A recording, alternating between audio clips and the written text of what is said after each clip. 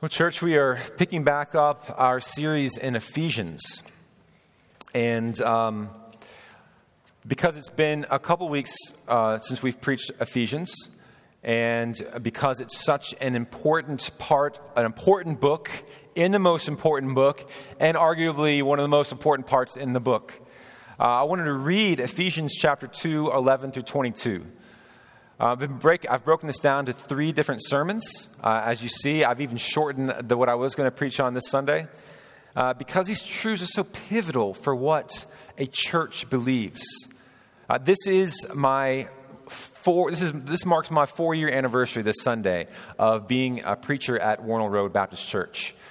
And all right, that's right.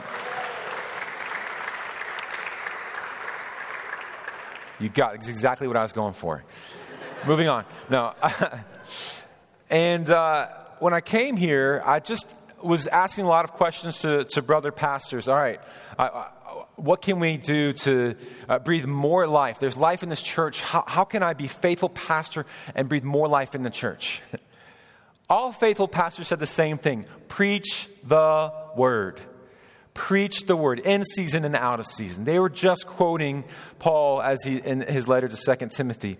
And by the grace of God, through the preaching of the word, the singing of the word, the reading of the word, through conversations about the word that is Christ crucified, the good news, our church is growing in health. And that is all credit to the glory to God who builds his church upon his word. There's no secret. God makes it very clear how he wants to build his church in health and in number. And so in our text today, we're only going to go through verses 14 to 18. We see that Christ crucified is the bedrock by which the Spirit creates one new man. Christ crucified is the bedrock or the foundation or the cornerstone, if you will, by which the Spirit creates one new people or one new man. Go ahead and open up to Ephesians chapter 2, verses 11 to 22. That can be found on page 976 of your Pew Bible. Ephesians 2, 11 through 22.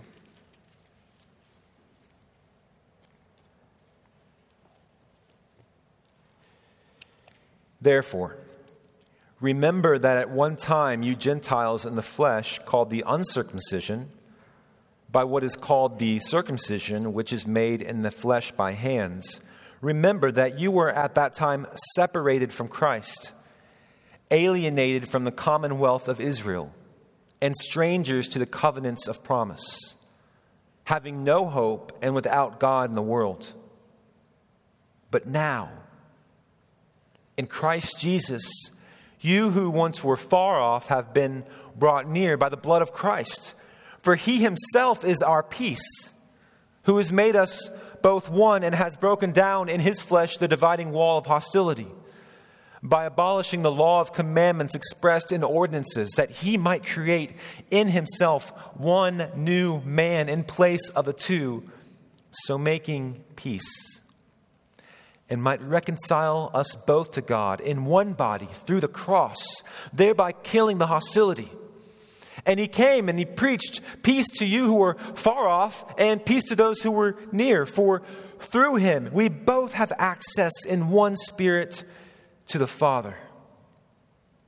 So then, you are no longer strangers and aliens, but you are fellow citizens with the saints and members of the household of God, built on the foundation of the apostles and prophets, Christ Jesus himself being the cornerstone, in whom the whole structure being joined together grows into a holy temple in the Lord. In him you also are being built together into a dwelling place for God by the Spirit. Amen. In chapter 1, God is orchestrating all things to the praise of his glory, and specifically to the praise of his glorious grace. And then chapter 2 begins by explaining that we are spiritually dead and that God alone made us alive together with Christ And this is not of your own efforts. This is not mostly Jesus and a little bit of you. Not 99% God's work and 1% yours. This is all God's doing, all by grace. And His grace is what saves us. And then we saw several weeks ago in verses 11 to 13, He's calling us to remember how we once were far off. He's speaking to Jews sometimes here, or he's speaking mainly to Gentiles, but then he speaks to the Gentiles and he goes to the Jewish people. He kind of goes back and forth. And so he's speaking to specifically Gentiles, and that is anyone who's not Jewish. So you're a Gentile here unless you are Jewish. And he's calling them to remember how they once were far off from the commonwealth of Israel. He says, you had no Messiah, you had no Israel, you had no promise, you had no hope, and because of this, you had no God. But in Christ Jesus, Gentiles who were far off from these truths have been brought near to the Messiah. They've been grafted into the people of God and have the promises of God and the hope of God. And then they also have God Himself, which He explains that more fully as we'll see next week. And there's one act that initiated the breaking down of these dividing walls, and that is the cross of Christ. And that leads us to where we are today. Look at verse 13, and then we'll get into the 2 points of our sermon today. Verse 13, but now in Christ Jesus, you who once were far off, that is Gentiles, have been brought near by the blood of Christ. And now in verses 14 to 18, he's explaining two hostilities. Two hostilities. The two hostilities are both destroyed by the cross. And we're going to break out the hostilities into like this. There's the horizontal hostility, verses 14 to 15. And then the vertical hostility, verses 16 to 18. Horizontal, so hostility between people. And then vertical hostility between mankind and God. First, we see how God destroys the horizontal hostility. Verses 14 to 15. In verses 14 and 18, God by the Spirit is breaking down the walls of hostility between Jew and between Gentile, between God and man. So let's look at verse 14 to see how exactly He does this between men. He says right off the bat there, for He Himself is our peace. This He is speaking of Jesus. And then he moves into this contrast between of what was hostility and division between ethnic groups, and now what exists, this peace. In 14 again, Jesus has made us both one and has broken down in His flesh the dividing wall of hostility. Mankind likes to divide itself based on different groups. And more specifically in Ephesians 2, he's speaking of the division that man often creates between ethnic groups. So think of ethnic tensions that are alive and well today between India and Pakistan, between particularly in a lot of the 20th century, between Irish and English, between Turkish and Kurdish, between Han Chinese and Uyghur. See, ethnic tension occurs often when either the majority ethnicity, or at least the ethnicity that has the most power, oppresses minority ethnicities. And so in this day, in Paul's writing, culturally, the Romans are oppressing the Jewish people from an economic and a governmental standpoint. But many of the Jews are, in a sense, religiously oppressing, or at least building big walls of division with the Gentiles. So much so that they're calling the Gentiles the uncircumcision party. And you can read more about this in the book of Galatians and in portions of Acts. Clearly, Paul is writing into a scenario where there's ethnic tension. That's what the apostle is speaking into. So with that in mind, let's keep going in verse 14. For he himself, that is Jesus, is our peace, who has made us both one.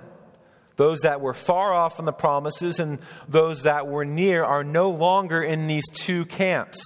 There's no longer two categories between the far off and the near. There's no distinction when it comes to relating to God. Both Jew and Gentile all can relate to God in the same way. And this is how it's happened. Check out what Paul's doing here. This is how it's happened. He has broken down in his flesh the dividing wall of hostility.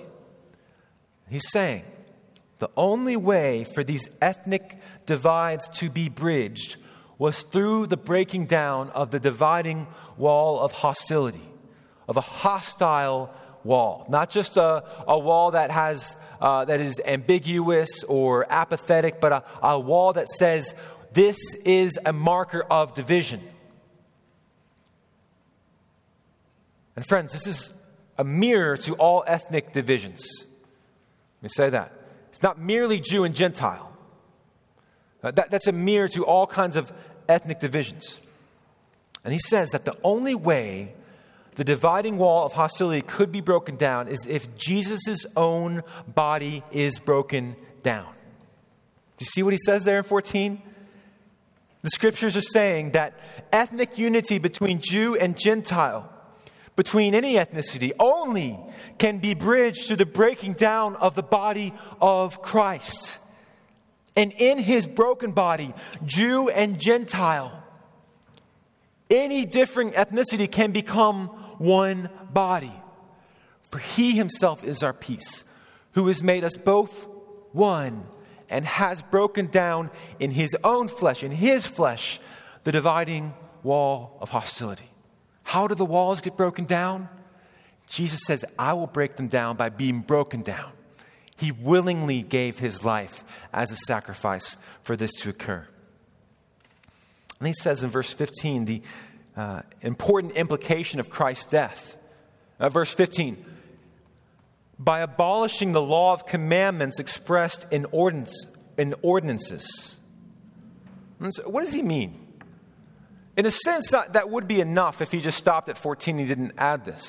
But he wants to clarify something for us. He wants us to understand several things. One of those is how to read the Old Testament, how to read the law. So he's not saying be done away with the book of Moses, that is the Torah, the first 5 books of the Bible, Genesis, Exodus, Leviticus, Numbers, Deuteronomy. He's not saying be done away with that. Let's turn to Romans 7. That will help us understand how Jesus' death abolished the law of commandments expressed in the ordinances. Look at Romans 7, verses 4 to 6.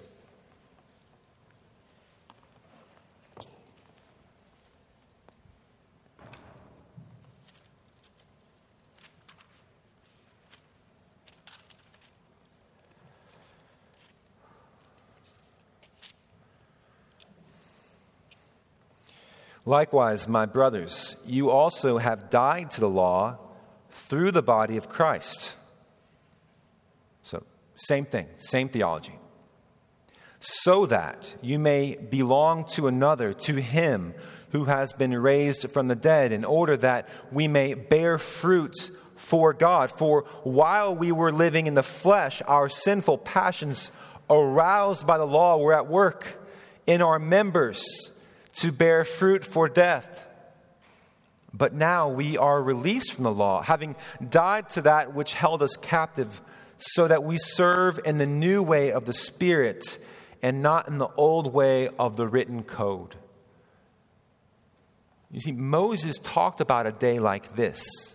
Jeremiah talked about a day like this, when we would have a new heart, a heart not of stone, but a heart of flesh, where our wills would be completely changed. And we would desire out of our heart, the core of our heart, to follow the will of the Lord and to obey his commandments out of a place of love.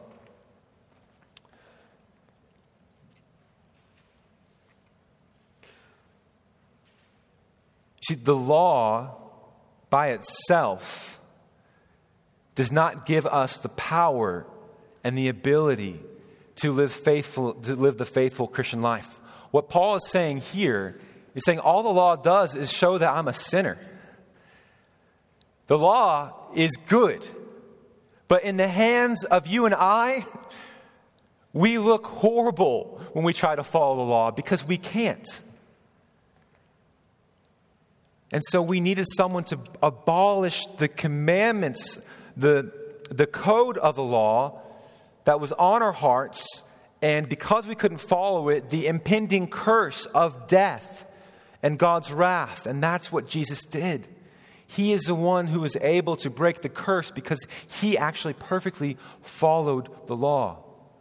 And the summation of the law is to love the Lord your God with all your heart, soul, mind, and strength, and to love your neighbor as yourself. And that's what Jesus did. I'm trying to think of a pithy little phrase usually attributed to John Bunyan. Run, John, run, the law commands, but gives me neither feet nor hands. And the second part I can't remember, but that's the sweet part of the gospel. But that's kind of what the law says. The law says, do this. And then you're like, all right, I can't do this. And then Jesus comes along and says, I will do this. And he paves the way, and he becomes our sacrifice. So that's what he's getting at in Ephesians 2:15. He cleared the way that he could create a new man in himself, being the bridge. And as a result, mankind has peace with one another. And then he ends verse 15 in the same way he started verse 14. Jesus himself is our peace. He had to die the hostile death that led to peace. I'm thinking of the song that we occasionally sing in our church. I'm forgetting the name of it, but the lyrics go like this. Tell me, ye who hear him groaning, was there ever grief like his? Friends through fear his cause disowning, foes insulting his distress. Many hands were raised to wound him. None would interpose to save. But the deepest stroke that pierced him was a stroke that justice gave. The stroke of his heavenly Father pouring his wrath out on him.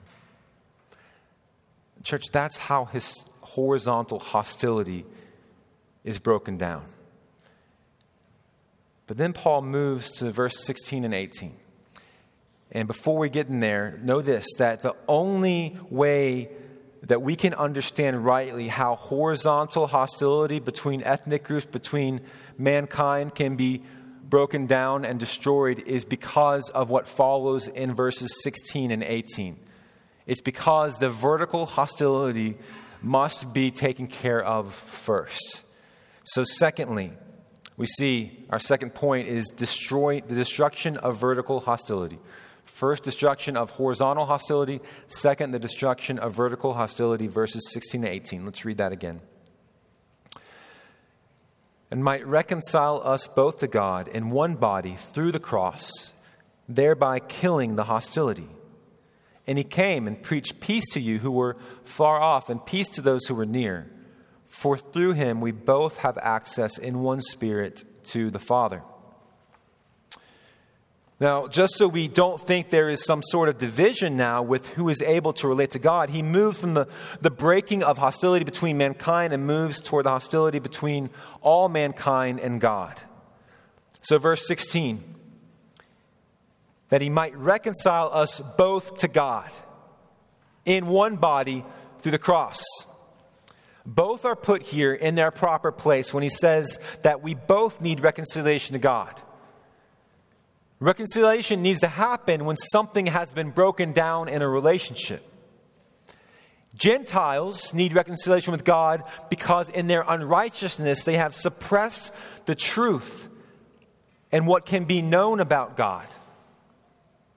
And because God is good, he has anger at evil deeds and at evil persons.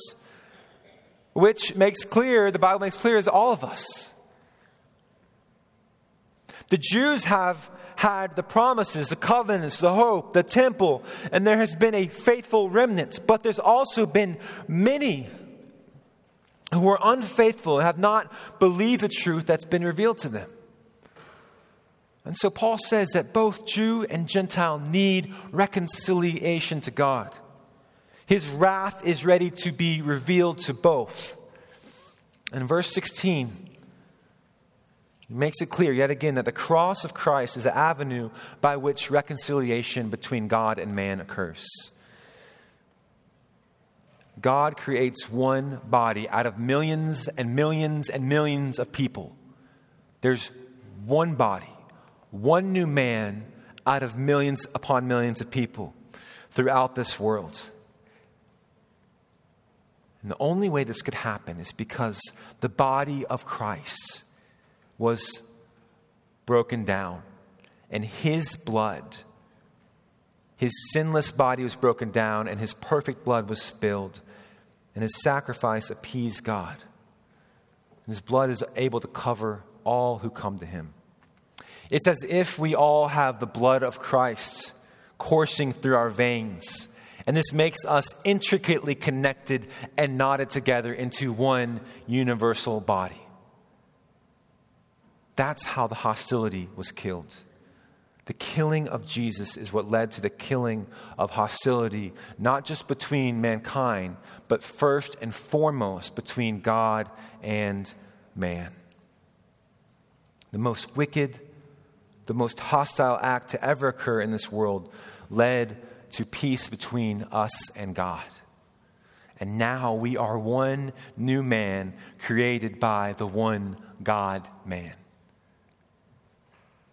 You see, church, you must understand this theology if you're going to understand chapters 4, 5, and 6.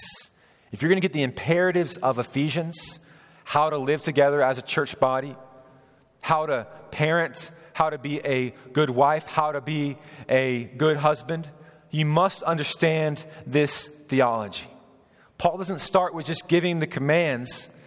He's starting with what's happened, what is most fundamentally true about you. And then in verse 17, he summarizes what he's been saying since chapter 2, verse 11. He came and preached peace to you who were far off and peace to those who were near. Our ESV doesn't have this translation, but it's, I think, most helpful to say he came and preached the gospel, or the gospel of peace to you who were far off and peace to those who were near. There's so much confusion about the message of Jesus and why Jesus came. But it's very clear in the Gospels, even in Mark chapter 1, he came to preach the gospel, the good news of the kingdom.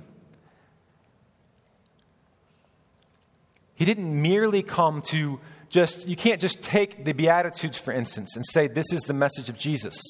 You must understand the Beatitudes or the Sermon on the Mount in the context of Jesus' main purpose, that he came to rescue sinners. And he did that by offering his own body on the cross. And he rose 3 days later, conquering death. And all who come to him and forsake their lives and trust in him will be saved. Friends, if you are not a Christian, that is the good news. That God is good, a good, kind Heavenly Father, and we've rejected his kindness. We've rejected him as a good Father and as the rightful Creator. We've gone our own ways, and the just penalty for that is death and separation from God forever in a place that the Bible calls hell. But good news is that Jesus came to save us so that we would not be sent to hell, that God's goodness would not be displayed in sending us to hell, but God's goodness, his kindness, and his mercy could be displayed to us and put on us by rescuing us in his mercy and bringing us to heaven. Friends, that's the good news of the gospel. So my encouragement to you, if you are not yet a Christian, turn from your sins. Trust in this Jesus who willingly gave his life for you. If you have questions about that, please come find me after the service or find the person perhaps who invited you to this church gathering. See, what Paul's doing here is no new theology. He's expanding on what the prophets of old have talked about. And so even the language he's using of far off and peace and those who are near is taken from places in Scripture. And this one particularly is taken from Isaiah 57, which says, peace, peace to the far and to the near, said the Lord, and I will heal him. So those who come to the Lord will be healed. And then Isaiah says in 57, but the wicked are like the tossing sea, for it cannot be quiet, and its waters toss in mire and dirt. There is no peace, says my God, for the wicked.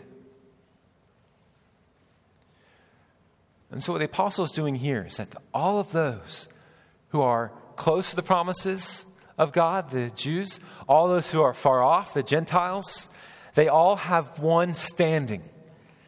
And that is the cross of Christ. And so we see in verse 18, he's starting to make this pivot to explain how this one new man functions in one new temple, the church. But as Paul does often in Ephesians, he shows the triune God is the one orchestrating this reconciliation. Look at verse 18. For through him, who's that him? It is Jesus Christ. We both have access in one Spirit to the Father. He's saying, church, we all have one mutual sacrifice. We all have one mutual Holy Spirit as our inheritance, the guarantee of our inheritance. And we all have one heavenly Father. How? Because the wrath of God is removed from us and placed on Christ. And the Spirit comes and awakens all of us in Christ when the gospel of peace is preached to us. There's no other testimony than this for the Christian. We all have the same basic stories. While we were yet sinners, Christ died for us. We all have this in common, and this places us all on common ground. So church, this is what Paul is setting up. In Christ, there's no superiority, there's no inferiority. There's no positional standing that makes any of us better than the other. We're all messed up. We've all rebelled. We are all vile, undeserving sinners, completely covered by the complete and perfect sacrifice of Jesus Christ on the cross. He received God's wrath, and we receive God's mercy. That's our story. And what does this do to the oneness that he's going to get to in the following verses?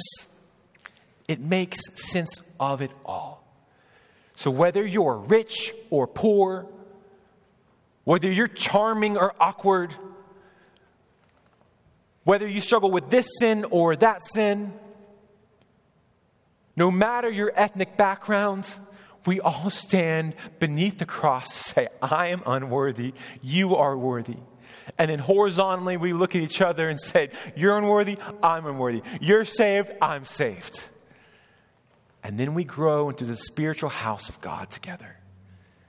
And the world looks on and says, what is that? What do those people have in common? And we say, it's not sports, it's not ethnic background, it's not our wealth, it's not where we came from, it is Jesus Christ.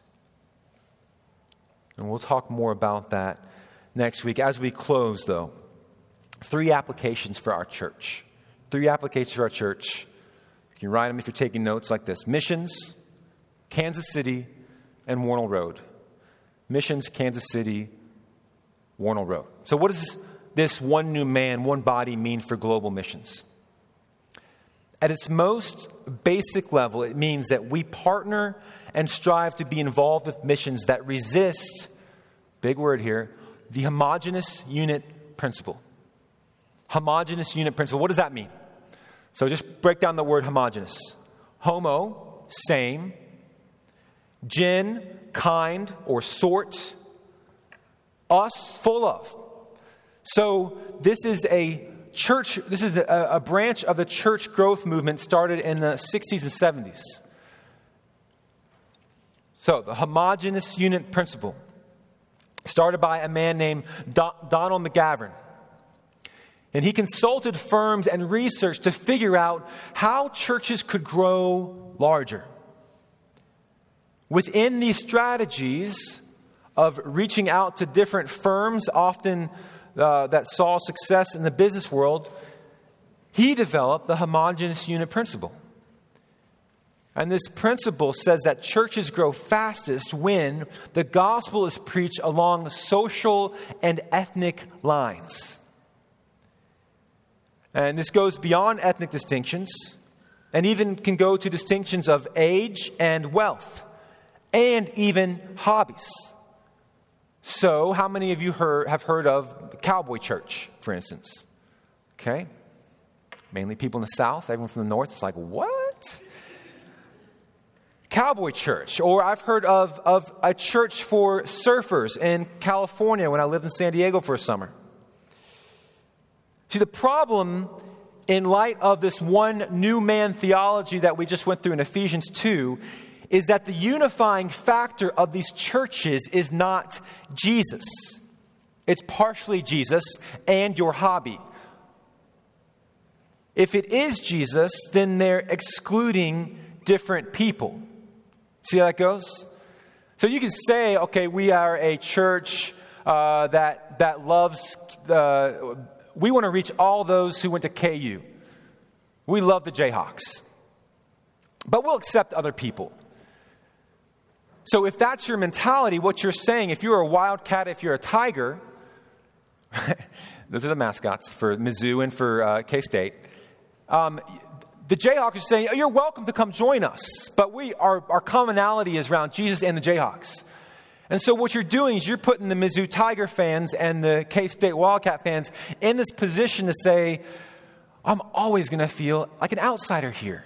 Because they're unifying around Jesus and KU basketball tradition and even the football tradition. It's the odd thing to do. But people do odd things when they get away from the cornerstone of Jesus Christ. So when it comes to global missions, rather than separate along ethnic lines, we should strive to build churches and send out missionaries who are zealous to see people with vastly different life experiences and ethnic backgrounds covenant together in a local church. Friends, far from slowing down the glory of Christ among the nations, when Pakistani people and Indian people, when people from Muslim backgrounds and people from Hindu backgrounds, when Turks and Kurds and Zazas, when Han Chinese and Uyghurs, when they come together in one church, that glorifies Jesus. That maximizes His glory. That's the goal, I said, if you remember. Now, the road to get there can be bumpy and can be confusing and need a lot of wisdom from the Holy Spirit and other counselors. And this isn't to say that people shouldn't divide based on language. If you've ever been to a worship service in a different language, it's not very edifying, is it? You don't know what they're saying. They could be saying heresy and clapping and singing. You have no idea. So it's okay to divide in friendly ways along language. And that's in missions, that's a totally appropriate thing to do. But when there is a common language, certainly there in Ephesus, there were different languages spoken. But when there's a common language, the goal should be to unite people based on Jesus Christ. And this often looks like people laying down part of their own culture. All right, that's mission. Secondly, Kansas City. There's so much I could say here. I'm only going to say one thing for our church. This is application for our church. Church, acknowledge the racist past of your city. That's all I'm going to say about this. Acknowledge the racist past of your city. See clearly the history of racism in Kansas City. In our very neighborhood, in Brookside, they had neighborhood covenants where you couldn't sell your house to anyone who was black, you couldn't sell your house to anyone who was Jewish, and you couldn't sell your house to anyone who was Italian. That has reverberating effects. When those neighborhood covenants are done away with, it doesn't go away in a night or a year or a decade. So all this should do is breed compassion in us and understanding. The solution from a government standpoint, we can actually covenant together as a church and differ on the solution from a statehood standpoint. I hope that you believe that, church, that we can have differing opinions on how that kind of restoration can occur. But from a spiritual standpoint, we need to adamantly and fervently and wholeheartedly trust that it is the gospel of Jesus Christ which can most heal all those wounds and those resounding, rippling effects of racism. If you need more convincing of this, just next time you're down Highway 71, ask yourself, why did they decide to build Highway 71 down this way and not Ward Parkway? They wanted a quicker way to get to downtown or through downtown. And the powers that be said, of course you're not going to mess up Ward Parkway. Let's go to this other area where there will be less pushback, and people who have less power will not raise as much of a fuss.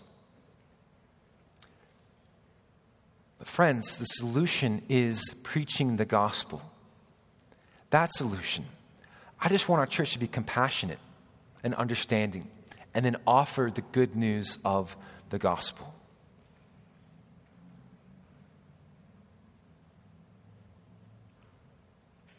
It was so obvious last summer how many different groups in Kansas City were trying to figure out solutions to problems, and I'd say in some ways even concocting problems that might not even be problems. Friends, I don't know all the answers to that. And I'm so thankful that you as a church have not placed upon me the expectation to be a sociology expert. I am not. I'm a preacher of the gospel, and that is what you've called me to do, and that is by the grace of God what you've expected from me. And so I just want to say thank you, church. I have friends throughout the country who have been just lambasted for not speaking about this in the right way. Churches have divided because, someone said something compassionate about racism, and now they are labeled as too woke, and so now there's a group that wants them out of their church. Or I've had friends who haven't spoken about it at all because they don't know what to do, and people have left their church. I'm just so thankful that Warnell Road is a church that understands my calling is to preach the gospel. And that is what I'm going to continue to do. And all I'm saying, dear church, is let's have compassion and understanding about the resounding or reverberating or continual effects of the clear racist past of Kansas City. Thirdly, Warnell Road.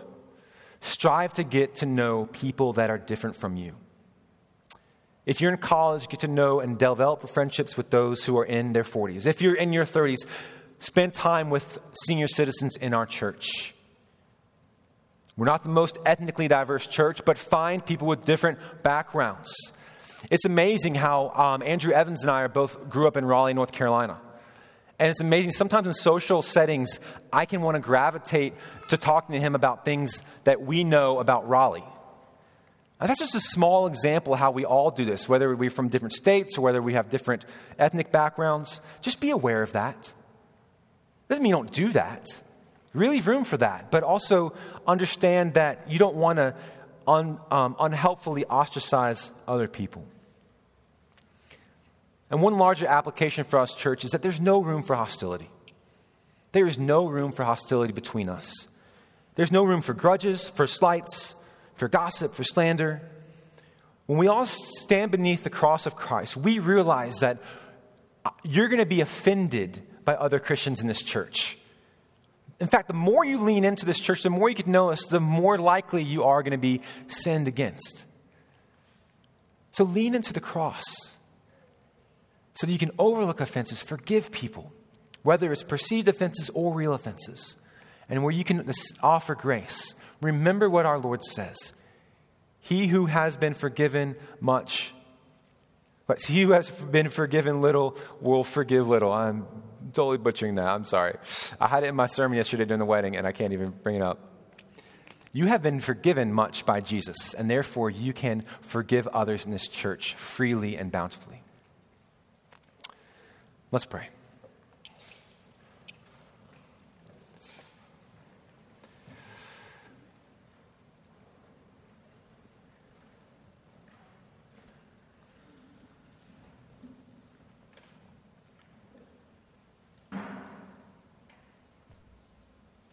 Heavenly Father, we thank you that